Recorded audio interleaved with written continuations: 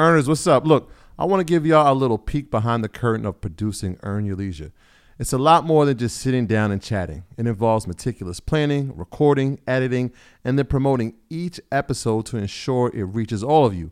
And if you picked up any of our merch, then you know there's a whole extra layer of logistics from inventory management to shipping.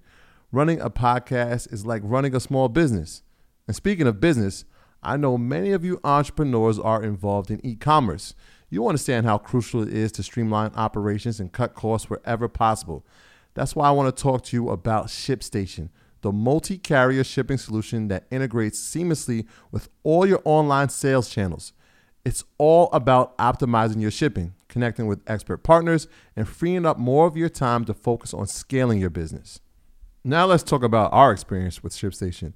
This tool has been a game changer for us, especially with automating routine tasks. Being able to manage everything from one dashboard and print shipping labels with just a click, absolute lifesavers. Plus, the discounts we get on shipping costs are incredible. Honestly, it feels like we're saving thousands. And as our show and merch sales have grown, ShipStation's robust automation and reporting features have helped us keep up without missing a beat. For those of you who get overwhelmed by order volumes, ShipStation's easy-to-use dashboard is a dream come true.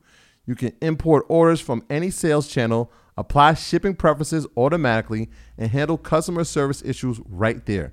Not to mention the savings with up to 89% off carrier rates like UPS, DHL Express, and USPS. It's no wonder over 130,000 companies stick with ShipStation long term. So, are you ready to turn your shipping challenges into growth opportunities? Head over to ShipStation.com and use promo code EARN for a free 60-day trial. Again, that's ShipStation.com, promo code EARN. Start streamlining your shipping and scaling your business today. Earners, what's up? Y'all know I'm big on doing your research, sharing your research, and giving credit to where you found the research. But I always get asked the same question. Where do I start with the research? And the answer is easy. It's our sponsor, Yahoo Finance. Whether I'm tracking the daily movement of my favorite companies, doing technical analysis with their easy-to-use charting platform, or checking balance sheets, Yahoo Finance makes something very complex simplified. For more than 25 years, Yahoo Finance has been the brand behind every great investor. Whether you're a seasoned investor or you're looking for extra guidance, Yahoo Finance gives you all the tools and data you need in one place. They're the #1 finance destination, producing a holistic look at the financial news cycle, including breaking news, original editorial perspectives, analyst ratings, independent research, customizable charts, and so much more. You could actually securely link your brokerage accounts for a unified view of your wealth, including your 401k and other investments. A comprehensive perspective is what sets apart great investors. And it's how Yahoo Finance ensures you have the insight to look at your wealth in its entirety. With a community of over 90 million users each month, the real strength is helping you on your way to financial success. For comprehensive financial news and analysis, visit the brand behind every great investor, yahoofinance.com. The #1 financial destination. That's yahoofinance.com. You heard me, yahoofinance.com. Don't wait. Don't hesitate. I use it. You should go over there and start using it now. So the S&P 500 rose 5.9% past week. That is the best week since November 2022. Mm-hmm. So what do you think caused the S&P to rise? And is this a sign going forward for the rest of the year and into 2024? Yeah, the #1 thing that caused it to rise is that interest rates are going to be paused. So that sent the market into a frenzy.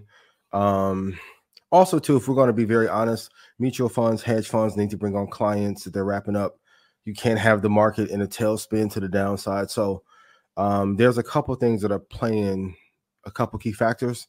The economy overall is still weak, even though no one wants to say it, but because they are guessing that interest rates are going to be hiked, which allows for growth in a lot of these sectors. Like, Square went up 20%. There was a bunch of companies that went up 15, 20%. On Friday of last week. This Monday has been great thus far. The #1 reason, and we talked about it in Market Monday Chicago, the indicator that matters the most is the yield curve and then interest rates. If interest rates are not going any higher, it allows for growth in the stock market and businesses worldwide. So that's the reason why. Yeah, and we started last week with the word unfortunate. Bad news for jobs means good news for stocks. And so when we're talking about bad news, they said that only 150,000 jobs were added to the economy, which is an indicator that the economy is slowing down, right? Yes. If the economy slows down, then the Fed says, all right, it's slowed down to a point we don't have to raise rates. When rates don't get raised, we see what happens to the stock market, right? Yeah. And so they paused it for November. And now there's a probability, I think it's at 95%, that they will be frozen again for December. And so if you look at 2 months of freezing rates, that's good for the stock market, right? In addition, we talked from a historical standpoint about the S&P and what happens to it in November. It's the best month to trade. Yes. The timing couldn't be even better, right? And so you take a couple of these factors in addition to the unemployment rate, again, another job indicator, that rose to 3.9%. And so more people are unemployed, better for the economy, better for stocks because money has slowed down. And then, Ian, you talked about the treasury rate. And so this is interesting. The 10-year treasury rate, it ended at 4.5%, which was almost 3 points down from 4.8% a week ago. It was the steepest drop since March. And so you take all these things into account. You talk about wages slowing down, all these things that sound like terrible for the average person actually end up being good for the stock market. Yeah, in September, we already know it's the worst month. You're going to drop normally 1%. That's a great time to buy. A lot of tax rebalancing is happening in October. Mutual funds are deploying capital for the fourth quarter, usually in October and November. So it's a bunch of factors that kind of played in. But that's why I always say, like, the market is rigged to permanently stay up. As much doom and gloom as there is, the indexes are going to be great. People asked me yesterday and this morning, is 2 Tech 2 Index still the way to go? Is VOO up? Is VTI up? Is the S&P up? Yes. Good. So hold for the long term and you'll be good. Yeah, higher yields means it's going to be more expensive for not only you, but for companies to borrow money. So as those numbers come down, you'll see more people investing in companies and they're going to have more profits because of that. So it's just an inverse relationship. And again, it feels like to the average person, it's unfortunate, and it is, but this is just how the economy works. And we're in a very interesting time too, because if you don't put the capital and deploy the capital somewhere, inflation is literally going to set it on fire. So you can't sit on cash like you could maybe 4 or 5 years ago and be like, no, I'm fine. Like, if you're saving, you're actually losing money. So now you have to deploy the capital to real estate, to angel, to VC, or to stocks, or risk losing 6 or 7% on the capital that you have. And if you have a lot of money sitting, 100 grand, 200 grand, oh man, it's burning a hole in your pocket and in your portfolio at the same time. At the same damn time. Yep. So let's talk about crypto and stocks. Base reported its 7th straight quarter of losses, but it does seem that crypto is on the uptick these days. XRP. Mike Jones posted an XRP post today. The Mike Jones? Yeah. Who is Mike Jones coming? XRP is sharply on an uptick today. So at what point do you see a good buying opportunity for Coinbase, if possible? Yeah, it's currently at 85. I like it at 72. To me, Coinbase is a lagging indicator for how crypto is doing. So, of course, Bitcoin, XRP, some cases Ethereum, I would want to look there first.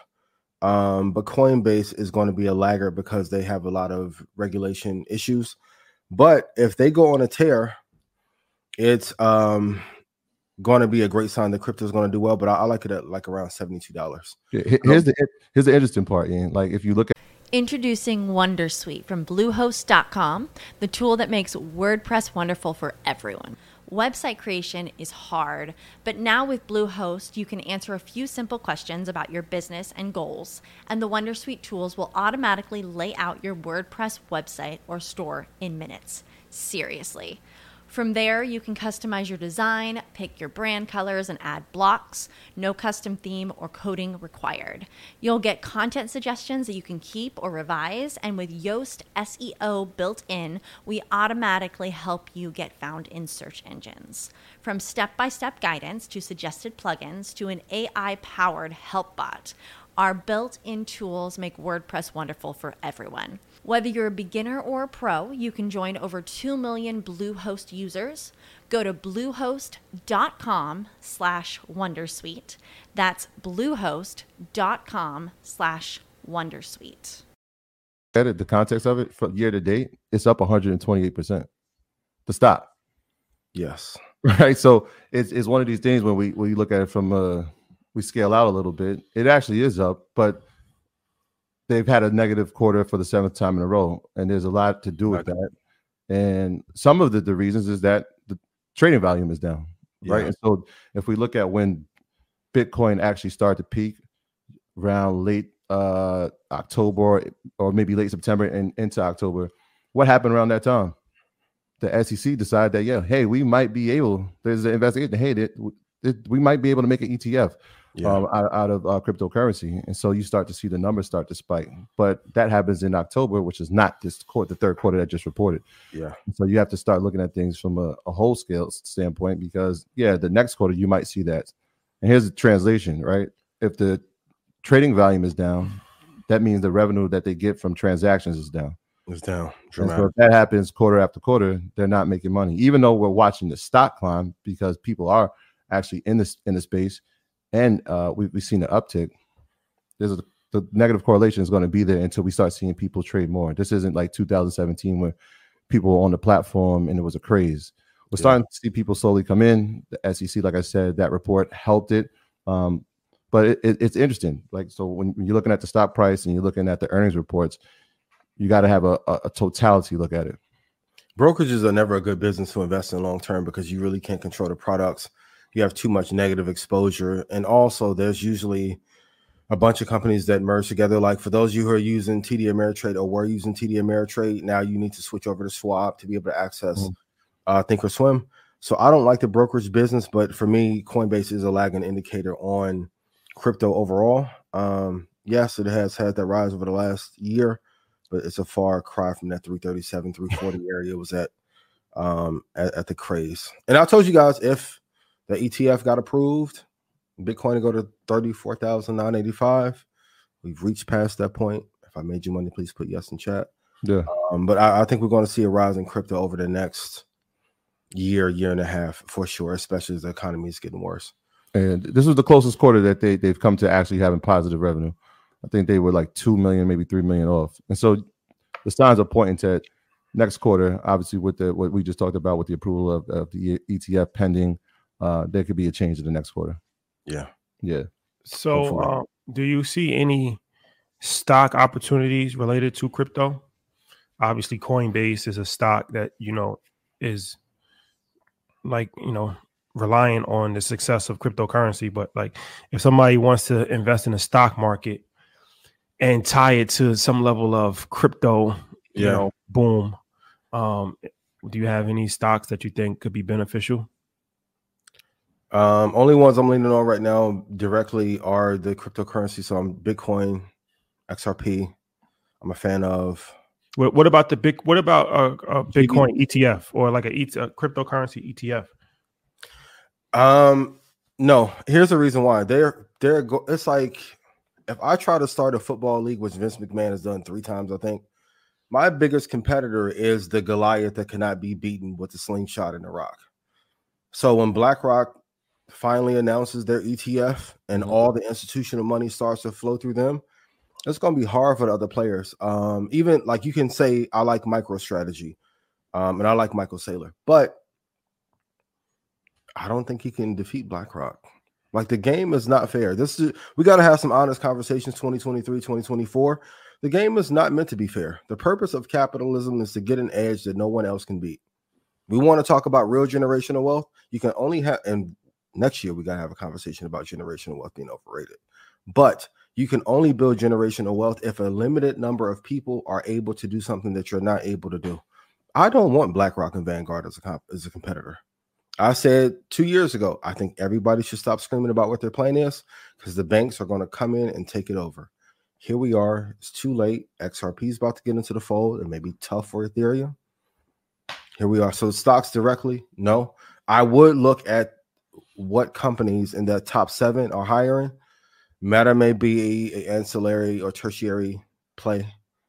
Apple will eventually do something big in the crypto space, but as far as the ETFs, no, I wouldn't do it. So yeah, and just to add to that, right? You said that the SEC might approve the Bitcoin ETF. Well, Coinbase is fighting the SEC right now, right? They're still under a legal fight for what they had the lawsuit in June about them being a legal securities exchange platform, and so you're battling that too on top of everything inside of the space and from competitors who are trying to now create ETFs for the space. Yeah. You don't want to fight a trend. It's a lot easier to push a boulder downhill than it is up.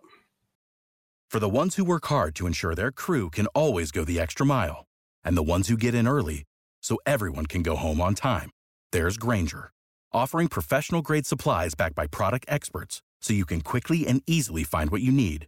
Plus, you can count on access to a committed team ready to go the extra mile for you. Call, click Grainger.com, or just stop by. Grainger, for the ones who get it done.